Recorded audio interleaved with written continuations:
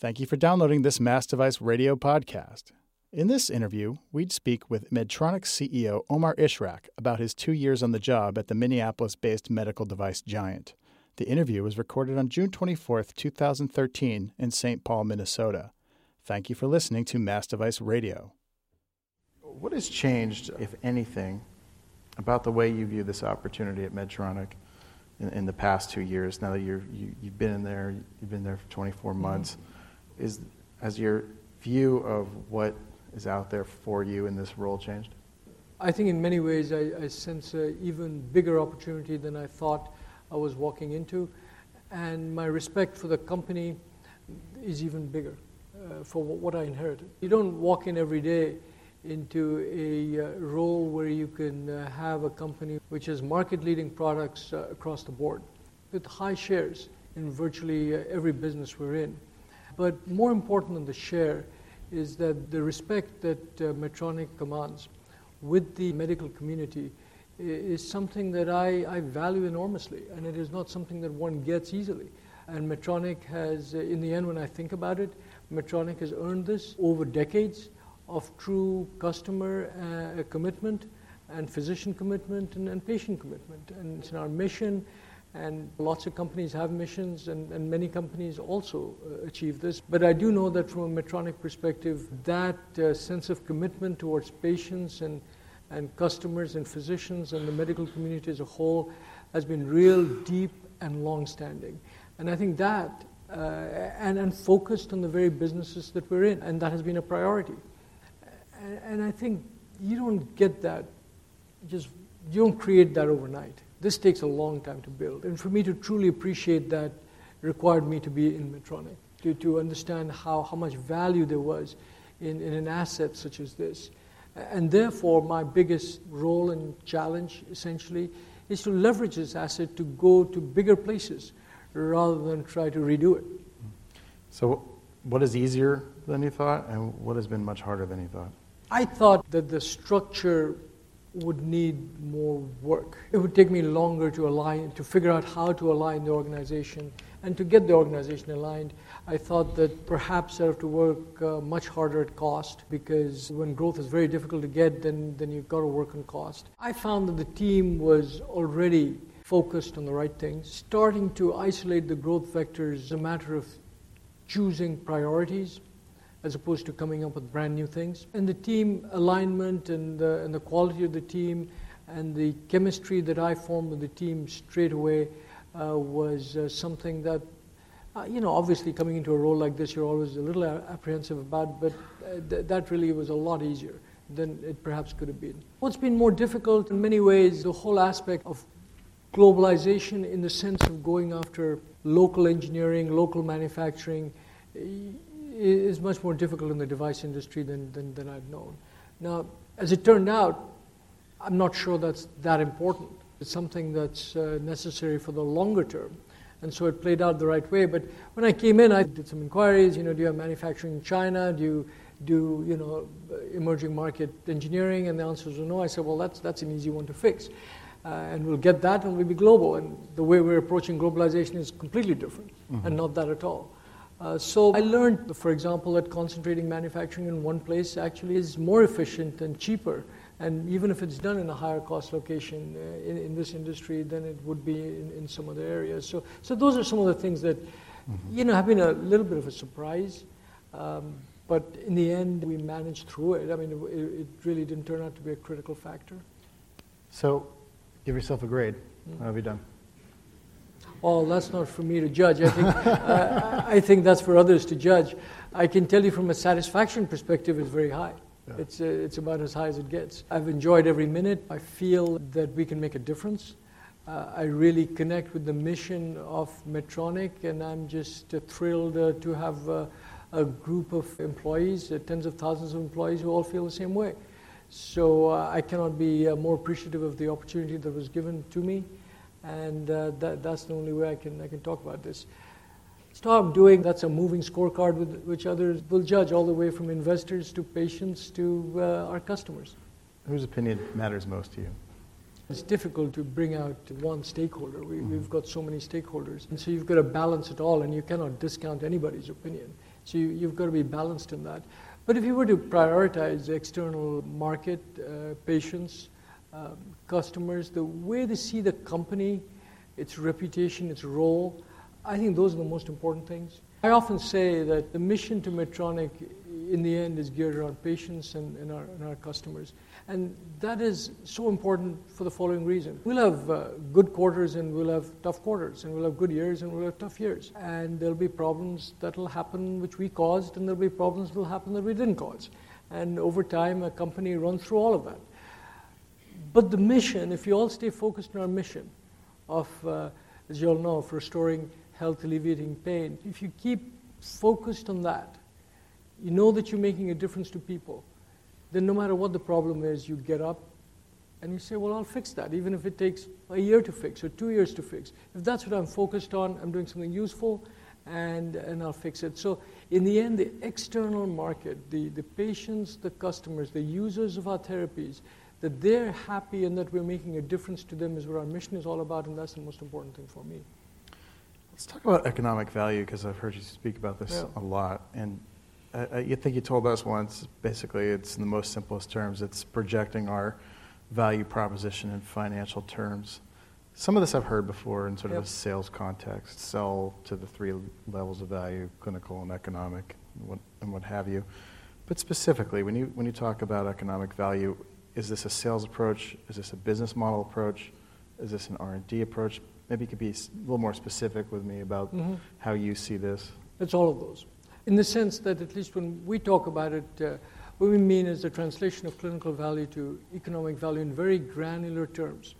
So in other words, in healthcare and in devices largely, the cost is incurred in a certain time and place, and the value is realized, the financial value and even the clinical value is realized at a different time and a different place. So when you put in a device, you don't get the value the instant you put the device in, you get the value later. And that time and place may well be within the hospital, in case whatever you do, say, reduces the length of stay in a hospital. It could be immediately afterwards, in that it reduces the amount of readmissions. It could be much longer. It could be several years, where the overall cost of medication may be lowered, or the cost of expensive incidents reduced. So being able to take a therapy or a device whose clinical value is articulated in that fashion and granularly translating into which stakeholder gets the financial value in what form, I think that is building out the entire, the impact, the financial impact on the entire ecosystem for a certain technology, I think is what I really mean by economic value. And through that, figure out in R&D how to prioritize your programs, because it will tell you whether a certain innovation, where its value will be captured, and what evidence do you need to demonstrate that you truly have that value, and that should be configured into the analysis of what investment you need to bring that product to market, not simply the clinical trials, but also what it takes to translate that clinical trial into economic evidence which someone can actually measure in a concrete fashion and use to make decisions themselves as a result of that. So it's certainly used in R&D from that perspective. It's used in the selling context at the C-suite and administrative offices where they are making an investment and they want to know what the return is. And if you tell them the return is overall macroeconomics gets better, that may not be good enough. And you need to kind of translate it in their words. And the translation may be that you differentiate your hospital so you'll get more revenue, or you open up a new reimbursement scheme because of a new type of technology, or you reduce the cost of care within the hospital. So there's a message that you have to provide to the hospital stakeholders. No matter which way you look at it, it has its form, but the essential thinking of saying that clinical value is to be translated into economic value in a granular fashion is what I'm getting at here. I've heard some of this where you talk about maybe some of the infusion pumps or perfusion pumps. Forgive me if I'm RBC. Screw that up, and how you can sort of sell these services wrapped around the devices, like telling you the hospital how much money they're making or how much blood they use or what have you. So that's very specific. Can you talk through that little sliver there, because that's a small piece of your overall business, right? Where can this like I said, grow? virtually everything that we do, we want to be able to to translate that into some kind of, everything that we do has a clinical value proposition. We know how to do that. That's what our sales teams are trained to do. That's what our marketing teams are trained to do. And I'm making the assertion that if there's clinical value, there's a corresponding economic value to somebody. And sort of figuring that out is the task. And so I can take virtually any example. An example that you stated, we use a perfusion product which is used in cardiac surgery. While doing some programs along with the product in the management of patient flow into the operating room and the management post the operation, we can demonstrate that when all that is put together, the hospital can save money in terms of blood usage during a procedure. And also, actually, because of reduced blood usage, the outcomes are better. And when that's scaled, when you can provide information like that, which a hospital can actually relate to and measure, you can scale that much more easily because the value proposition to the hospital is very clear and obvious. And when you scale that, it can become a significant amount of money for the hospital and even for us in that context because you're scaling it up. That's one example. Other examples could be the amount of, for a particular feature in an ICD, maybe the number of shocks are reduced. And so the ER time is reduced or the ER visits are reduced. And you can account that in terms of what savings there are in an ER department. There are others when we use our navigation imaging technology in conjunction with spinal implants. You can demonstrate that the overall revision surgery rate is lowered. And again, you get data to show that revision surgery is within the hospital stays covered under a single payment. And if you can reduce that, you not only make the clinical outcome better, but you save money as well. And in all these cases, the granularity is pretty important. Just talking about it generically is really not enough. You can talk about use of insulin pumps, for example, which have been shown to reduce A1C levels. Now, that's a longer-term thing. That's not going to happen immediately because of reduced A1C levels. We know that ER visits or hypoglycemia reduces, and the overall care of the patient improves, and so that too can be measured in terms of benefit, and there the payer is interested in their cost being reduced. So each therapy that we have is its own story, and the task here is just the discipline and the granularity and the detail to which we have to apply that across the entire organization, and that's the step that we have to take. I've often felt that, and I'm sure you'll all agree, that in healthcare outcomes, in the U.S. and worldwide, we made, and Steve pointed this out to me this morning actually, worldwide we've made enormous impact. Life expectancy over decades has improved. Diseases that were incurable are now cured. There's treatments for it. And progress like that is happening every day, which makes an enormous difference to people's lives. But at the same time, what we've not kept pace with is that the cost, especially in the United States, of delivering that level of quality of care appears to be out of sync, because in all forms, if you just extrapolate the current cost of care, it's not sustainable.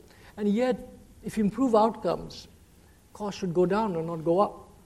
And so there's something missing there, and part of that is actually understanding the cost and return of that cost in a healthcare system. And if you apply that more granularly, I do think that one can reduce cost and improve the quality of care in any healthcare system in the world concurrently. So you have Medtronic has a very interesting spin-out called Naya Medical. Yeah. Which, I guess I would describe in its simplest terms as sort of a generic label for Medtronic products, ICD products, that are sold in the EU. Is that correct? Yeah, that's correct. Okay. So can you talk to me a little about the goals of this approach? Is this something that you're going to see in a different context here? Because it seems interesting. I've seen it in other industries, but I don't think I've seen it in this respect. Well, first let me state that that's a pilot program. Okay. So it's not being something that we've rolled out globally in some kind of standardized fashion. Mm-hmm. The other point I'll make is that it really has two components. One component of it is the administrative system. That's to do with ordering and setting inventory levels in the hospital and so on, which is more like an e-commerce type of tool. The other portion of it is essentially the service levels that are provided during a procedure for a certain customer. The second is something that we'll have to see what the markets want. And if there's a demand for that type of package of product and service, where there's such a demand and where customers want that, we can look into providing it. The e-commerce part is more generic, and it's something that we will probably explore more comprehensively. So, I mean, we're in an age, I guess, where a lot of medtech companies are very worried about commoditization. Yeah. And that the products, Yeah. over time, I mean, is there some ways in which Yeah. there could be worries that this could be actually accelerating that process? Well, or do you worry about that at all? No, I think a number of things. My answer to commoditization is, in fact, economic value. What that means is that unless you know the value then of something and you know how to measure it and demonstrate its financial equation, you'll almost certainly be stuck with a perceived commoditization because you don't know what the value is. So you're out there with somebody questioning, why should I pay more for something? And you're answering in some kind of qualitative fashion. And that may or may not get traction. So I think the only answer is to be objective about where the value is. And if you're objective about the values and there's true value, I don't see how things will be commoditized. Mm-hmm. I just don't see in healthcare in general, given the need for healthcare, given people's unending desire for better healthcare, and given the fact that technology continues to progress, that healthcare will ever mature. It won't, because people want better healthcare. If someone finds a way to enable an illness to be cured, people will want that. If someone finds a way to extend someone's life, people will want that. If someone finds a way to reduce pain during a surgery or procedure or post that, people will want that. And technologies are such that people in their creative minds, innovators, are thinking of ways to solve those problems. And these are not endpoints. You can always live longer. You can always get better more quickly. And these are not things that finish one fine day. They go on forever.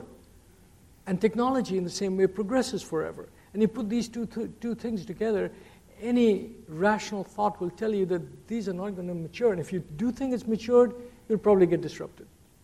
Because you will not invest in areas to make things better when clearly there's a need and there's a way.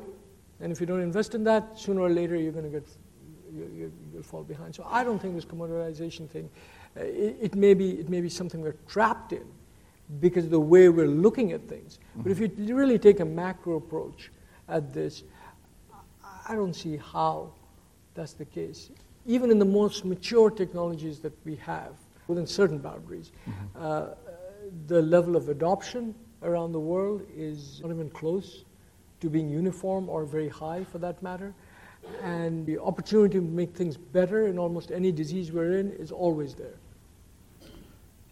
So, I mean, I guess that kind of segues us into emerging markets, which is you've been a very vocal champion, and maybe beyond the demographics, because the demographics are admittedly astounding. Where do you see the real, beyond those demographics, why do you think these emerging markets have become such an extreme focus of the medical device industry? Well, I think people are realizing the opportunity, especially in medical devices, and let me kind of walk you through that. If you take Medtronic as an example, and we take our existing therapies, which have proven science behind them, the trials are all done, they're being used, the diagnosis is understood, and the treatment is well accepted. If you just take that collection of devices which we sell around the world, and you say that we want to equalize the level of adoption of these devices around the world amongst people who can afford to pay for them. So this means that in a place like India, literally people who pay out of their pockets. In a place like China, a lot out of their pockets and some by the government. And you get a variety of flavors across that. But strictly take the number of people who can afford these therapies, which in round numbers comes to about 15% of the population of the emerging markets. If you just equalize the level of adoption amongst this population of these therapies that we have, that gives us alone a $5 billion a year opportunity. And so, look, this is a big opportunity, and it doesn't require science. And the end market here is diversified from other end markets because it doesn't depend on new products, and it's clearly there. If you count the number of people in the world, which people do over and over again, mm-hmm. you know that the end market exists. So the end markets are known, they're big, and the opportunity is there that it's not a technology unknown, per se. There are still barriers to be overcome and solutions to be invented and innovated around, but it's not pure science in that sense, pure discovery science. Mm-hmm. And so that's obviously an exciting opportunity. And then you go to the remaining 85% who cannot afford the care today. And as they grow, as the middle classes grow and the affordable and the people who can afford care go up, the governments invest more in providing care, and our costs go down because we use technology to lower the costs and tier our products in different ways. I think that opportunity is even bigger, a lot bigger. And so here I see an end market that is almost unending. It's massive. If you talk about billions of people around the world who need care with existing therapies. And you look at this and you can project a double-digit growth engine for the foreseeable future. There are many opportunities like that. What are you learning on the ground right now while you're there about not only building those markets, which I'm sure is kind of a completely different skill set than, say, selling devices here. What are you learning there on the ground? Well, the first thing to learn is this. I mean, when I put the story in the way I just said, that look, here's a therapy whose diagnostics is understood, whose treatment is understood, and the person who needs it can afford it. Well, why doesn't he get that? You know, his illness can be diagnosed, the treatment is known, he's got the money to pay for it. Who in his right mind wouldn't kind of get that? Well, so that's a kind of, you have to ask yourself, well, why is that the case? And usually that's the case because of a number of reasons. It's either because they're simply not aware that such a therapy in fact exists. There may be cultural norms about saying that if someone's 60 years old and they get tired, the fact that with a pacemaker they can live another 20 years, they just don't know about. But at 60 years old, if you get tired, well, it's time, you know, that's how life is. And that's a cultural acceptance and people simply don't know. It could be that there are doctors who are simply not enough physicians out there who are trained to do the deployment of such devices. Or there are no hospitals or the infrastructure doesn't exist. So you take these three together and it becomes, and that's the kind of challenge that you face in that kind of environment. But as you dig in beyond that, you know, you find more interesting factors. You know, you go into China and you'll find that the level of adoption of, say, pacemakers, just by way of example, in Shanghai may in fact be at the developed country levels. But in a second-tier city, it's at like 3% or 5%, even amongst people who can afford it, because there are people with money even in smaller towns. But maybe they don't have access to the care. Maybe they don't know about it. The local physician is just not, you know, they still go to their local physician and he doesn't know anything about it, or he or she doesn't know anything about it. So, and our salespeople aren't actually going there. So we're not telling anyone anything either. So it requires a reorientation of the way in which we think about how we go to market, about how we prioritize, to tap into opportunities that actually are lower hanging fruit than one may think a tier 2 city is in a country like China. So it's really taught us about the uniqueness of the challenge by narrowing ourselves down to answering that very simple question, which seems obvious. You know, if you're ill, we know how to treat you, you've got the money, why can't I treat you? Trying to answer that question leads you in all these different paths. And we've learned a lot and about how to prioritize our programs, about how important it is to set programs in a certain way, where to deploy people, what type of people to deploy. So we've learned a lot.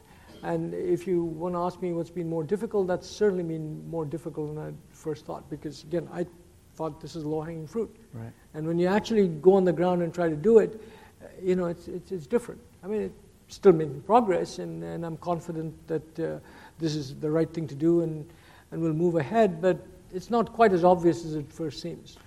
You're certainly not the only large medical device company in your specialties that are going in there. There's been a large increase in competition there.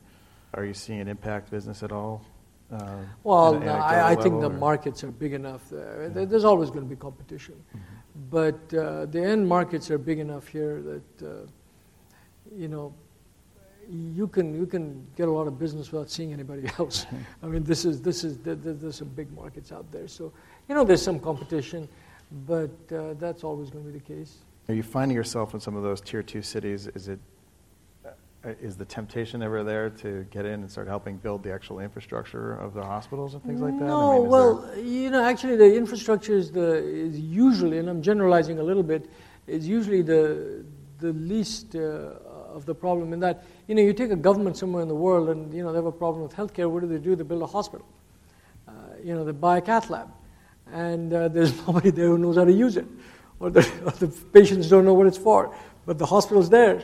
And that sounds good. So the hospital I've found actually in many countries around the world is the piece of infrastructure that's actually around.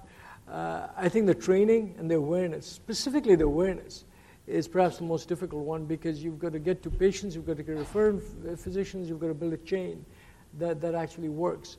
And I think that's the piece that's really required the most attention. How do you build this awareness? And then having built the awareness, how do you make sure that patients follow a streamlined approach to care? Because, awareness is not putting out a bunch of TV ads. This is actually working with referring physicians, educating patients, building centers of education, and then formulating and facilitating care pathways that these patients can be looked after. What lessons right now are you bringing actually back here, and because you're spending so much energy and time over there, what are you bringing back to the United States and the mature domestic markets? Are you guys picking up any lessons or learning things? Well, I'm sure you want to spill your secrets with half of Boston Scientific's crowd being here. It isn't that.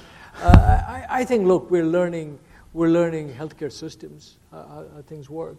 I think from a perspective of bringing devices back here, I'm sure at some point there'll be those opportunities.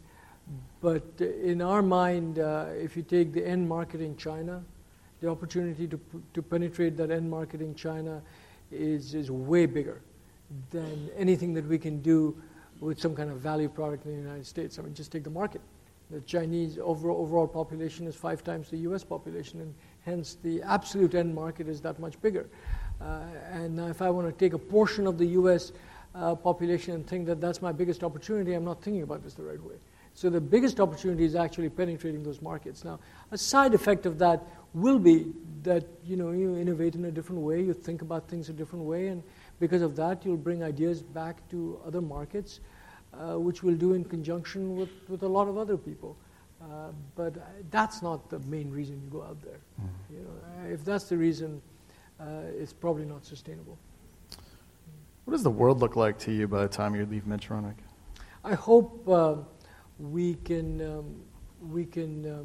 have made movement towards a company that has begun the transformation from a device provider to an overall healthcare solutions provider. Mm-hmm. That the world is one where pay-per value is better understood and more accepted and utilized around the world, and one where we moved the needle a little bit in equalizing the level of care that's available around the world. Do you see it? So right now we have U.S., Europe, and then it's kind of like this kind of... Yeah. Do you see it going this way in 10, 15 years? Do you ever see... Not 10, 15 years. I mean, 20? No, I just don't see that happening in any realistic time frame, mm-hmm. where the healthcare quality will be better, in some other country. If we do, we've done something badly wrong here. Mm-hmm. We've got such a big lead here in terms of technology availability, in terms of technology knowledge, in terms of clinical knowledge, in terms of infrastructure, in terms of funding, believe it or not, in absolute dollars. Mm-hmm. That for us to think that we'll get, outmoded by China or something, we'd really have to do something badly wrong. So I don't see that happening. I do think the markets will be bigger, simply because the populations are big. I think that's going to happen a lot sooner, in that the markets in some of these countries with big populations will challenge the U.S. market and certainly the European markets very, very soon, I think within the decade. I think whether they provide better care across their entire population versus the developed markets, I think that's much more challenging. And I'm not sure that's going to happen that quickly. I think there's just too much talent in the United States. I think the people's intention and innovative spirit is too high. The entrepreneurial spirit is there. That the U.S. And the developed countries in general, but we'll continue to innovate in our own way, and we'll continue to lead the world in terms of technology and clinical advancements. So I just have a couple more questions. I sort of outsourced this one. I asked a group of MIT kids that I do some work with from time to time if they had any questions for the CEO of Medtronic. They're very big thinkers. They want to change the way the world works, but they kind of have a problem in that they don't know how to source the problems of healthcare, and they want to know how.